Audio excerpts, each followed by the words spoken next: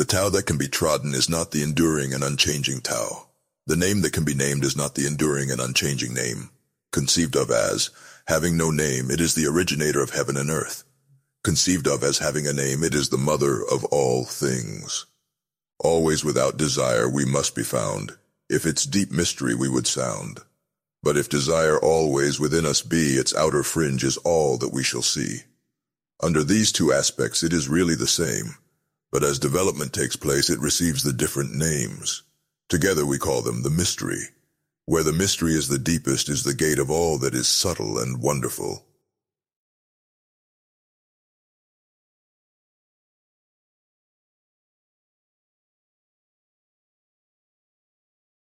All in the world know the beauty of the beautiful, and in doing this they have the idea of what ugliness is. They all know the skill of the skillful, and in doing this they have the idea of what the want of skill is. So it is that existence and non-existence give birth the one to the idea of the other. That difficulty and ease produce the one, the idea of the other.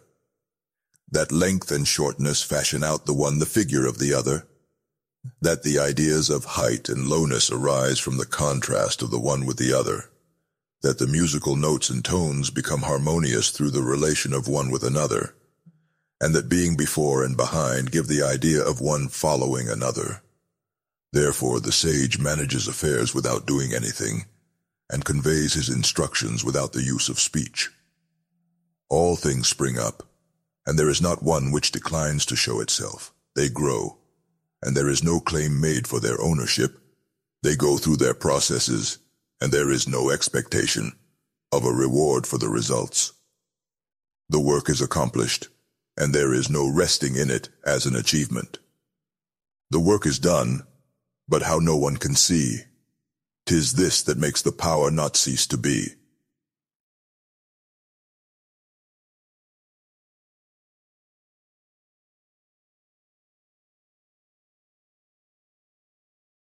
Not to value and employ men of superior ability is the way to keep the people from rivalry among themselves.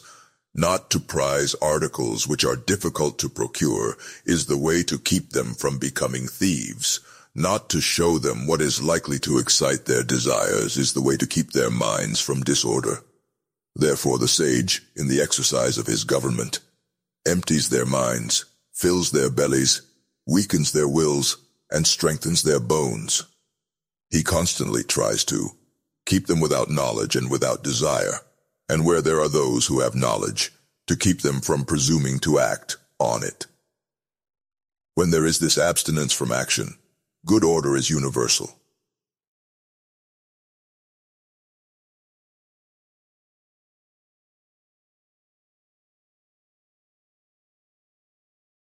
The Tao is like the emptiness of a vessel, and in our employment of it we must be on our guard against all fullness.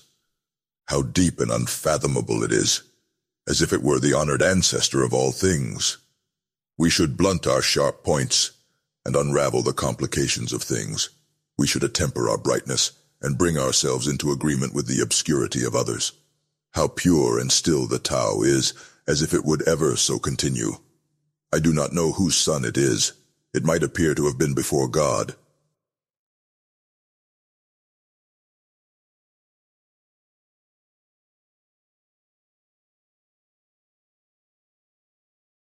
Heaven and earth do not act from the impulse of any wish to be benevolent.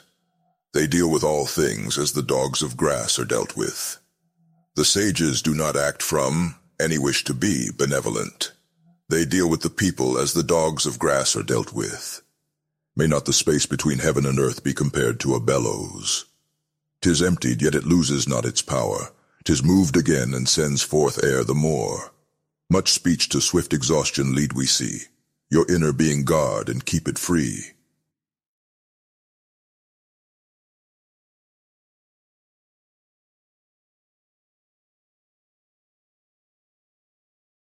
The valley spirit dies not, aye the same. The female mystery thus do we name. Its gate, from which at first they issued forth, is called the root from which grew heaven and earth. Long and unbroken does its power remain, used gently and without the touch of pain.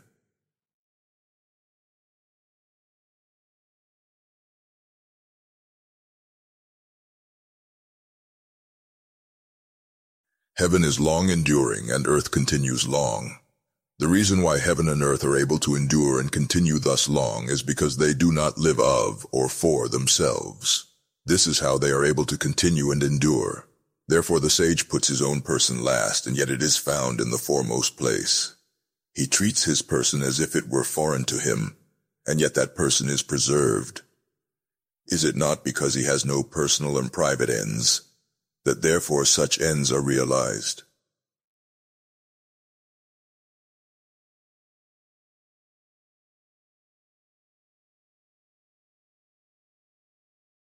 The highest excellence is like that of water. The excellence of water appears in its benefiting all things, and in its occupying without striving to the contrary, the low place which all men dislike. Hence, its way is near to that of the Tao. The excellence of a residence is in the suitability of the place. That of the mind is in abysmal stillness. That of associations is in their being with the virtuous. That of government is in its securing good order. That of the conduct of affairs is in its ability, and that of the initiation of any movement is in its timeliness. And when one with the highest excellence does not wrangle about his low position, no one finds fault with him.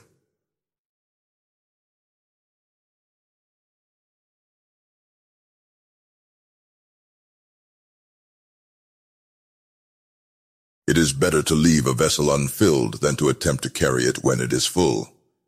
If you keep feeling a point that has been sharpened, the point cannot long preserve its sharpness.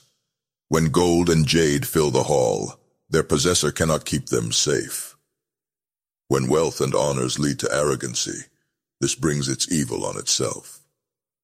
When the work is done and one's name is becoming distinguished, to withdraw into obscurity is the way of heaven.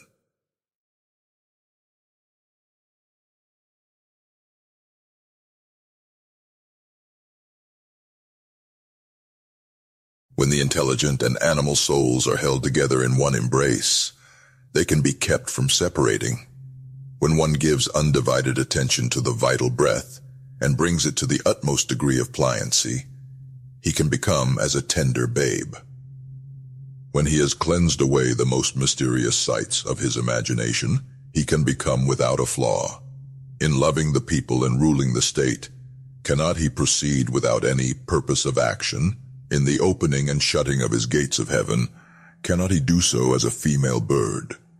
While his intelligence reaches in every direction, cannot he appear to be without knowledge? The Tao produces all things and nourishes them. It produces them and does not claim them as its own. It does all and yet does not boast of it. It presides over all and yet does not control them. This is what is called the mysterious quality of the Tao. The 30 spokes unite in the one nave, but it is on the empty space for the axle that the use of the wheel depends. Clay is fashioned into vessels, but it is on their empty hollowness that their use depends. The door and windows are cut out from the walls to form an apartment, but it is on the empty space within that its use depends. Therefore, what has a positive existence serves for profitable adaptation, and what has not that for actual usefulness.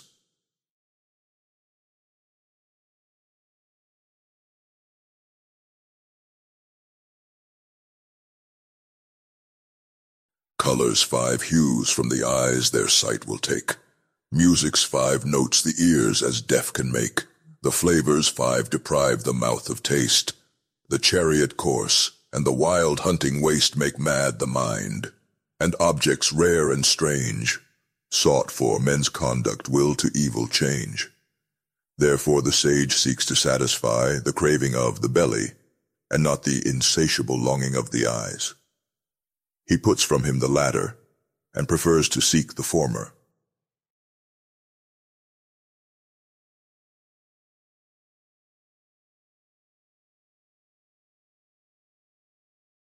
Favor and disgrace would seem equally to be feared. Honor and great calamity to be regarded as personal conditions of the same kind. What is meant by speaking thus of favor and disgrace? Disgrace is being in a low position after the enjoyment of favor, the getting that favor leads to the apprehension of losing it, and the losing it leads to the fear of still greater calamity. This is what is meant by saying that favor and disgrace would seem equally to be feared, and what is meant by saying that honor and great calamity are to be similarly regarded as personal conditions. What makes me liable to great calamity is my having the body, which I call myself. If I had not the body, what great calamity could come to me? Therefore, he who would administer the kingdom, honoring it as he honors his own person, may be employed to govern it, and he who would administer it with the love which he bears to his own person may be entrusted with it.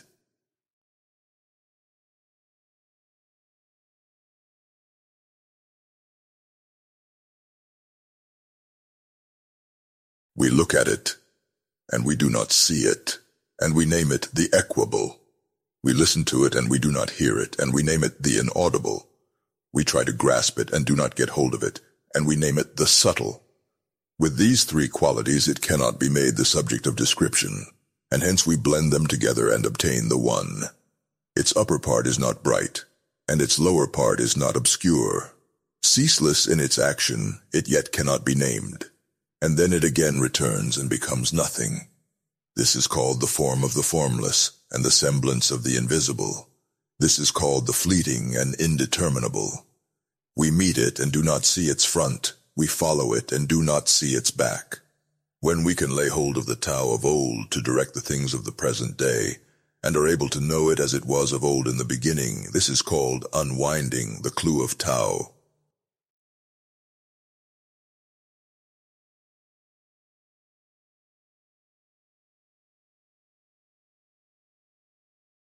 The skillful masters of the Tao, in old times, with a subtle and exquisite penetration, comprehended its mysteries, and were deep, also, so as to elude men's knowledge.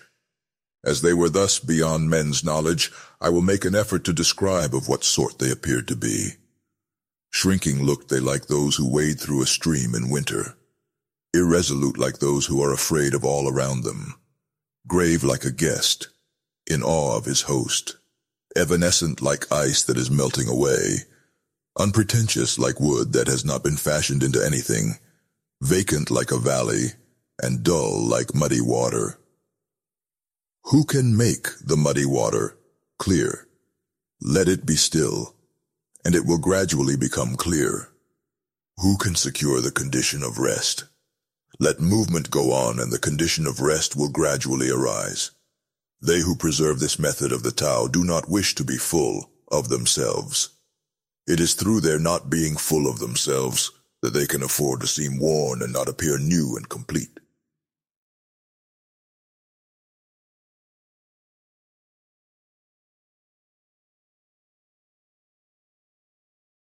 The state of vacancy should be brought to the utmost degree, and that of stillness guarded with unwearying vigor.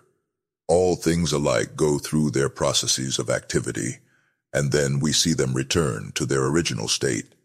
When things in the vegetable world have displayed their luxuriant growth, we see each of them return to its root. This returning to their root is what we call the state of stillness, and that stillness may be called a reporting that they have fulfilled their appointed end. The report of that fulfillment is the regular unchanging rule. To know that unchanging rule is to be intelligent. Not to know it leads to wild movements and evil issues. The knowledge of that unchanging rule produces a grand capacity and forbearance, and that capacity and forbearance lead to a community of feeling with all things. From this community of feeling comes a kingliness of character, and he who is king-like goes on to be heaven-like. In that likeness to heaven he possesses the Tao. Possessed of the Tao, he endures long, and to the end of his bodily life is exempt from all danger of decay.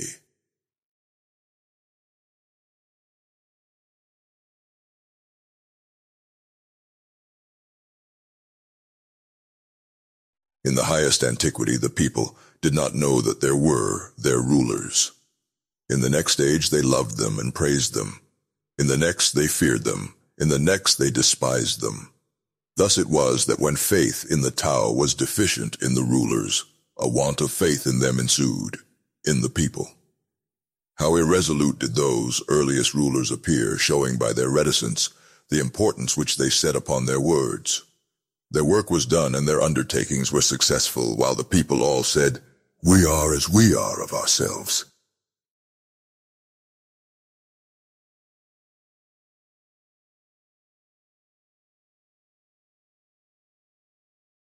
When the great Tao, way or method, ceased to be observed, benevolence and righteousness came into vogue. Then appeared wisdom and shrewdness, and there ensued great hypocrisy. When harmony no longer prevailed throughout the 6 kinships, filial sons found their manifestation. When the states and clans fell into disorder, loyal ministers appeared.